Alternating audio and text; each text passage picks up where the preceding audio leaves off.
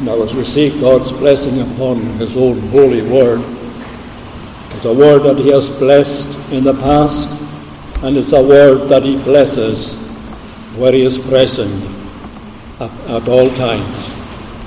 Because that is what we seek here this morning, is a few moments to seek his glory and give him the praise and the honour that is due to him in a world that claims all the honour and glory unto itself. But that is not the way we should see it, and we should not be carried away with that type of thinking, because it's a powerful current in the midst of life here on earth at this moment. It is so powerful that it can take our feet from us if we are not careful with deceit and with sort of truths. But I want here to look for a few moments at chapter 18 and at verse 4 following. Then Jesus, knowing all that would happen to him, came forward and said to them, "Whom do you seek?" They answered him, "Jesus of Nazareth." And Jesus said to them, I am he. And Judas, who betrayed him, was standing with them. And when Jesus said to them, "I am he," they drew back and fell to the ground. So he asked them again, "Whom do you seek?" And he said, "Jesus of Nazareth." And Jesus answered, "I told you that I am he. So if you seek me, let those men go." This was to fulfill the word that he had spoken, "Of those whom you gave me, I have lost not one." And that's great encouragement for us on this morning as we are challenged by all the other things in life here. Whom, in verse 7 he says, "Whom do you seek?" He says. And this is a question that he is asking us. He asked them, but they're gone. But he's asking us just now also, whom do you seek? What is at the centre of this worship here this morning? Are we going to see someone, hear someone, or say something, or to write about it later on? Whom do we seek? See, Jesus had preached before. He had left them many encouraging words along the way there as he spoke to them. And in the previous chapters here, before he comes to this one, he has said to them many, many things to encourage them. And every Christian needs encouragement. There is enough disappointment in this world, but he needs encouragement. "Truly I say unto you," he says, he had said this before, "except," he said, "a grain of seed falls into the ground and dies. If it doesn't die," he says, "it's of no use." And this is what he goes on to say, "It remains alone. But if it dies, it bears much fruit." And you saw that in your own gardens and in your own plots and wherever you plant things, how amazing the whole thing is, that this bulb that you have or whatever has to die. And you go and lift your potatoes at the end of in October or something, and you'll find there the old one there is empty. All the goodness has gone out of it. It's just a shell there, because it has sprouted out and given you a good return on what you said. And Jesus had said that to them. And he said to them also, he said, when a voice came from heaven to them, he said, the voice said, "I have glorified it, and I will glorify it again," to Jesus. But Jesus said, when they were amazed, "This has not come for your sake, not mine. This voice has come for your sake, not mine." Christ didn't require this, but he was encouraging them along the way to believe in the Scriptures. To believe. This is the biggest problem that we have, isn't it, in life, is to believe the truth. We don't have any difficulty in believing something that's off-center or something that appears in the papers or anything like that. We don't have a great difficulty with these things. But what a difficulty we have when it comes to the truth. The truth, he said. Jesus said in another place, you shall know the truth, he said, and the truth shall set you free. But you won't come, he said, to me that you might find rest and find the answer to your problem. But there's another thing here that Jesus said. He said that his hour had come. And that's a very important thing as well. In the great high priestly prayer, he said, the hour has come, glorify your Son. Everything in life here is cut out by God. It isn't a chance happening. All things pertaining to him here had to happen at a decisive hour, a special hour. And you might come across things like that in your own life, and you'll turn out and you'll say, well, I was lucky, wasn't it? And we use that flippant word, lucky, when it is sometimes in the providence of God that these things are happening and carefully surrounding us. But he said to them, you have sorrow just now, he said, but he said, your sorrow is only seasonal. It's only for a while. See, the world has all the glamour and the joy, so they say. But if we hadn't been in the world, my dear friend, we wouldn't know what they were talking about. Would we know what they're talking about? The world doesn't have the joy. It has a false joy. It has a false peace. And this is the one who came, that God moved time and space for this to work out. And he says to them, the hour has come now. In other places he said, my hour has not yet come, he said. He asked him to do something, he said, my hour has not yet come. Nothing's going to rattle this, nothing's going to shake it this way or another way, because this is the captain of our salvation coming to be made perfect in his suffering. Christ had to suffer, the just for the unjust, that I might bring us to God. What a problem to bring a sinner to God, my friend. He has fallen away from him.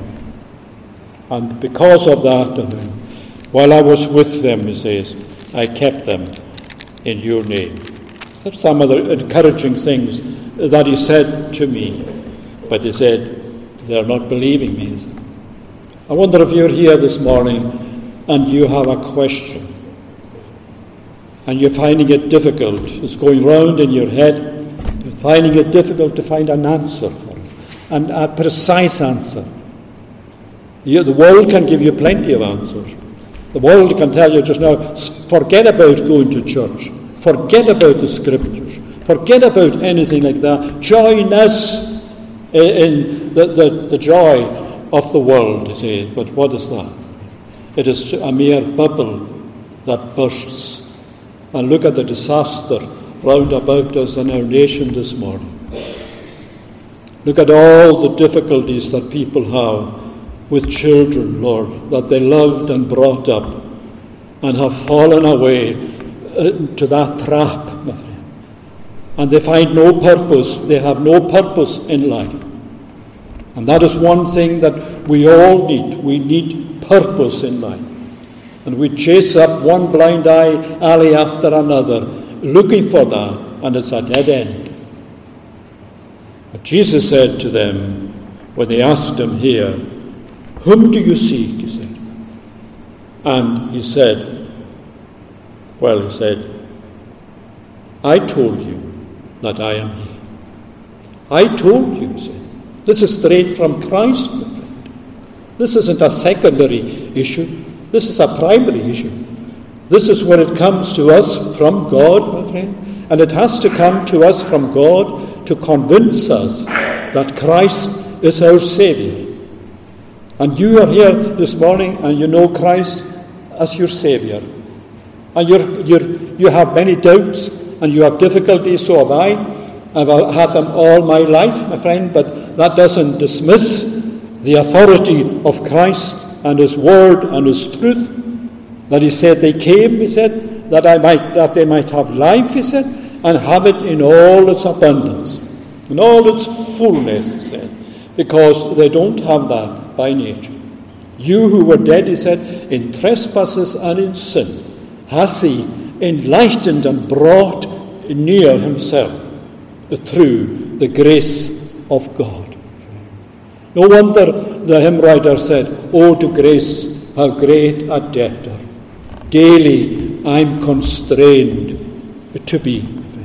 No, but you see, right at the heart of this situation, where we began our reading, it said Judas was in here.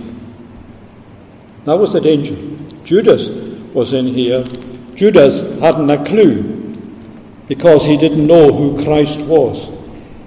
He didn't know how Christ was thinking.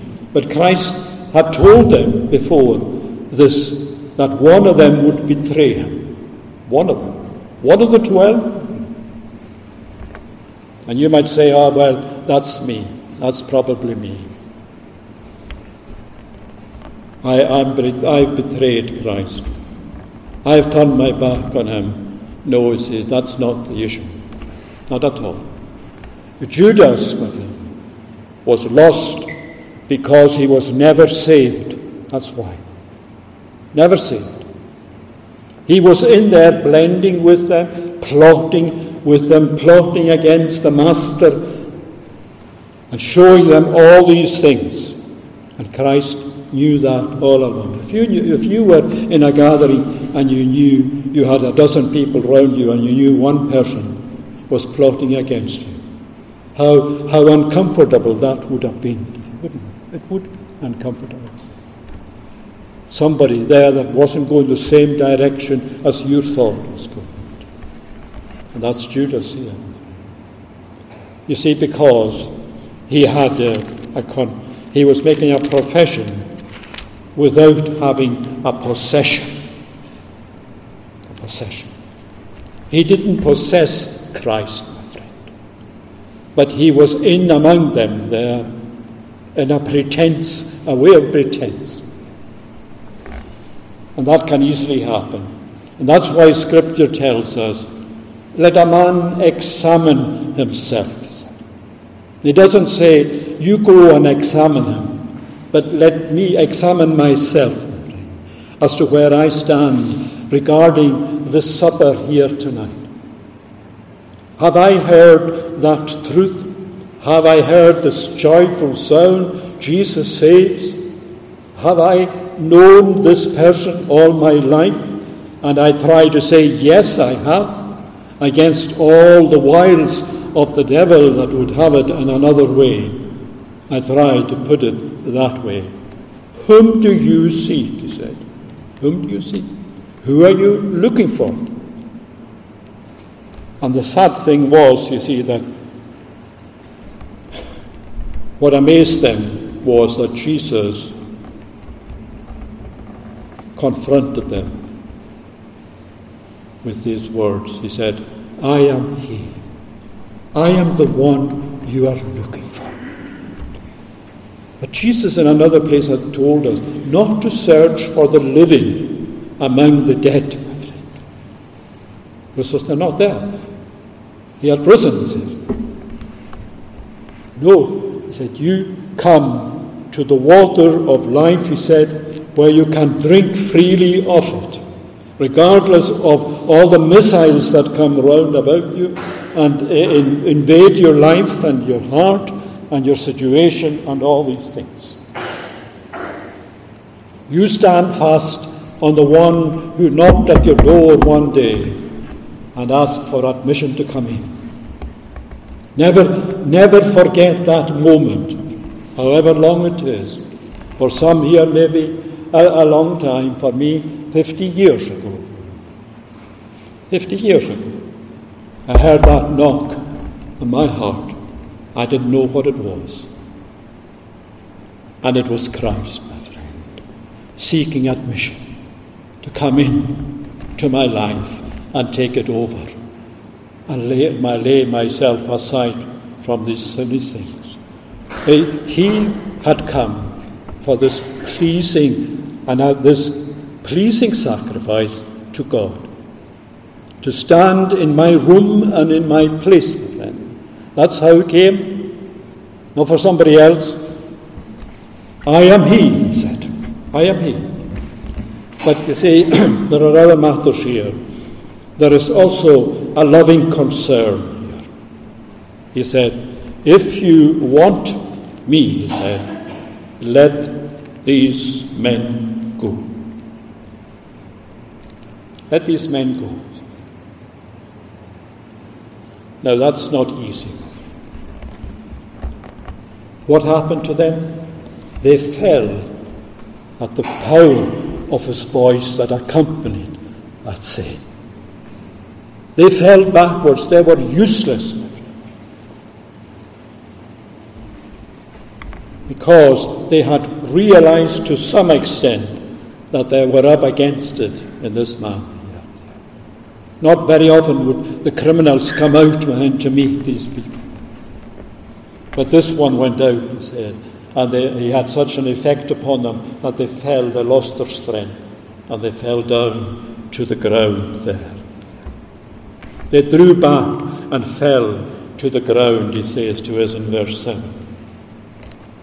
I told you that I am he. I told you that, he said. So if you seek me, let them go, he says. They're not going to suffer just now. They're not going to the cross of Calvary. Christ knew where he was going. He wasn't going, it wasn't a leap into the unknown that Christ was taking here. He was going out there to meet the demands of our sin and to fulfill what we couldn't fulfill, a holy law. A holy law. We are by nature and practice sinners. We cannot touch holiness unless it comes to us here. Because he had said to them in another, if you want me, he said, let these others go. See, nothing can stop God's providence on his work. Once he begins a good work in your life, he will bring it on into flourishing. It doesn't matter what hell has to throw at it.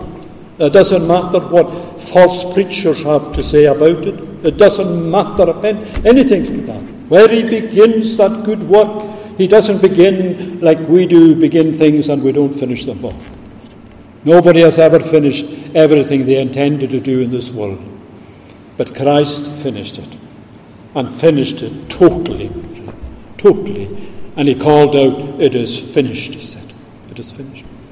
And we are wrenched so often between this, what can I do and what must I do? If Christ is speaking to you, you obey him. That's what you do. You obey Christ. Because that's exactly why he came for. To make us willing in a day of his own power, so that we might know this truth. So maybe there are things that we need to let go. They had to let go, the disciples. Then there are things in your life maybe, and there's a sin in your life, a hidden something in your life, and you're cleaving to it, holding on to it. You can't manage without it, you say. Yes, but if you drew your last breath today, you would manage without it, my friend. And that is why Christ here said this to the man. Fear not, he said, little flock. It is the Father's good will to give you the kingdom, he said. Give you the kingdom. That's the prize, my friend. That's the prize at the end of it all. And if he can blind the enemies there, my friend, he can do anything. And the one standing, who used to stand so upright with them there, and who knew it all, was plotting against him. He was right at the centre of this, right at the centre. Christ knew that. There is nothing hid from Christ, nothing in our hearts this morning. The least thought, my friend, is known to him. It's like night, like day to him.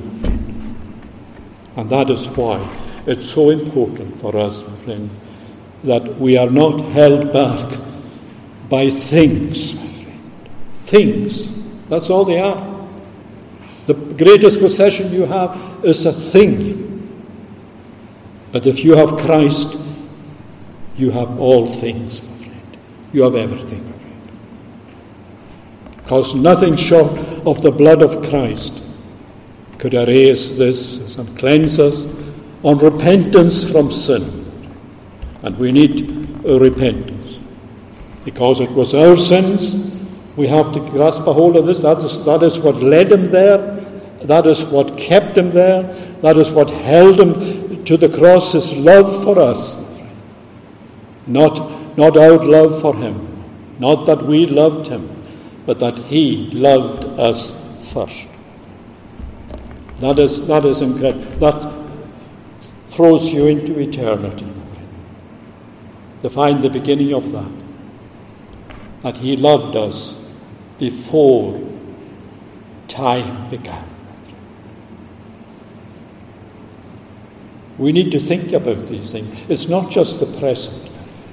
The salvation is present, and it's good to see things happen. But this goes back into eternity, where all this was formed, and this hour was set apart to be the hour of this world. And in the fullness of time, that hour came, he came. And now he is to be sacrificed on that hour. And he is to come again at that very hour as well. Everything with God, my friend, is today. It's not yesterday or tomorrow. Everything with God is today, in the eternal light of his glory, so that there is nothing left for us but to obey him. If you want me, let them go, he said, because I'm going, he said, to walk the winepress alone. No one's going with me there, he said. I'm going to do it, he said, for you. I'm going to do it for you. That's the height, depth, length, and width of the love of God that has touched your life here at some time. Or different experiences, everybody has different experiences. But they all converge on the same centre, on Christ. Because this word has done that for you. And there's one other thing as well here. And this was, he said, that this was to fulfill the word that he had spoken. Of those whom you gave me, I have lost not one. Verse 9. That's the scripture fulfillment. That's the truth being revealed here. This was in the great high priestly prayer there, wasn't it? I have kept them, he said, in your name, not in their own ability, not in anything that they had, but I kept them in your name, he said. I have not lost one of them, he said. The one who was gone, he said, he went out into the night, he said, because he was never one of us. That's very sad. Very sad.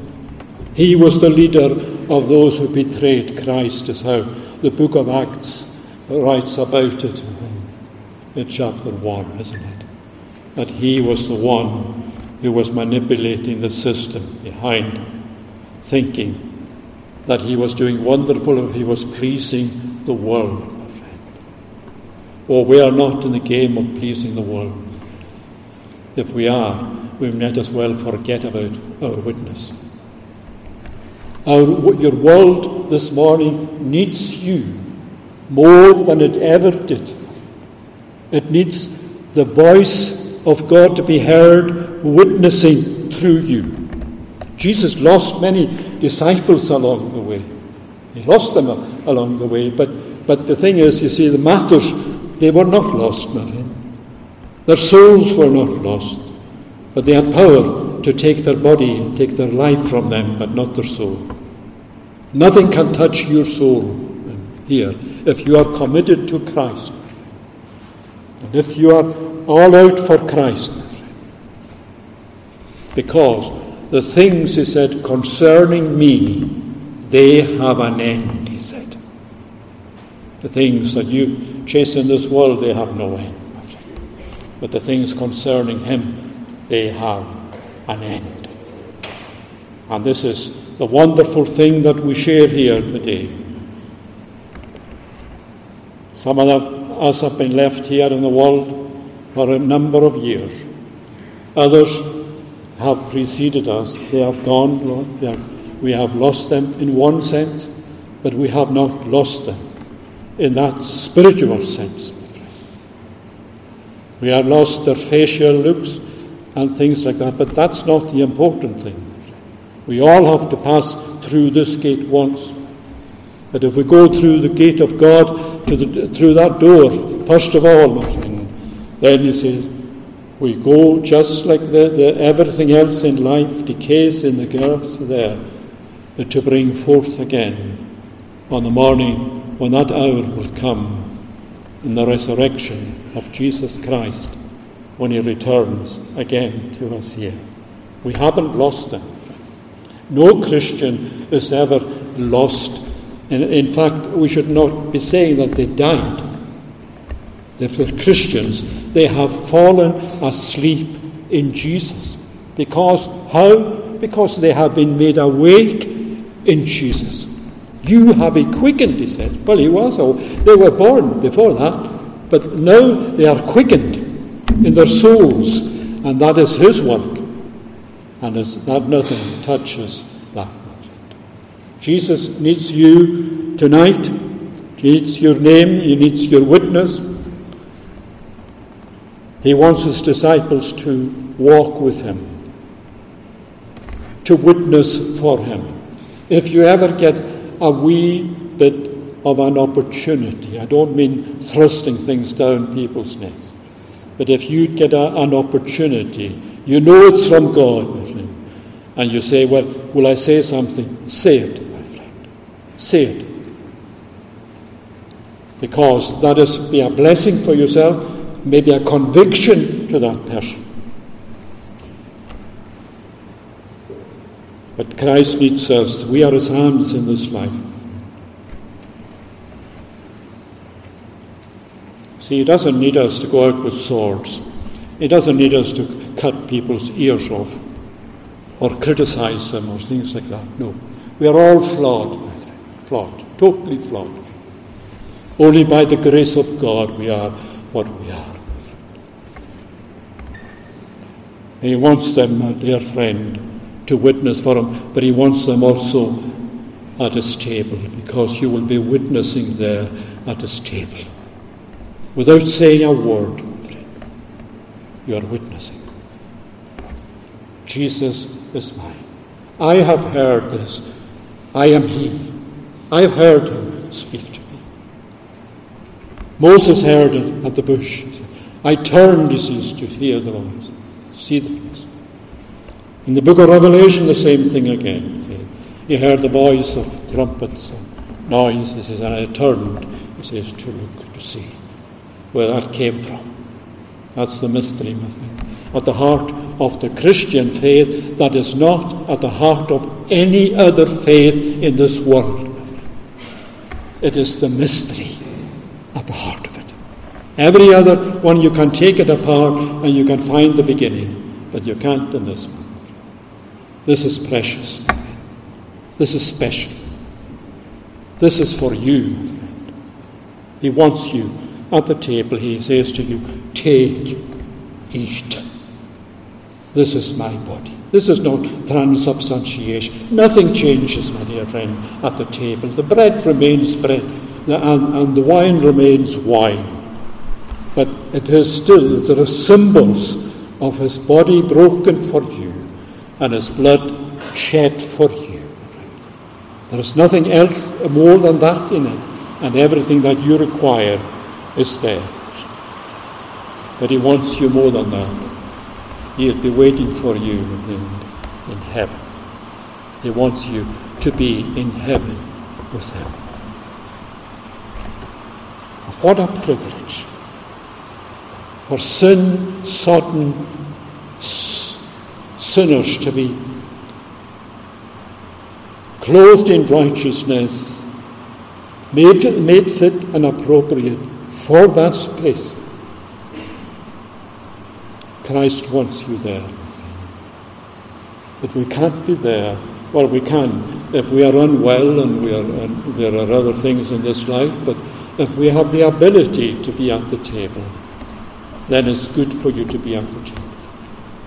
You don't know really what you're missing if you have Christ as your Saviour and you've communicated at the supper there, and he has blessed your soul in such a way.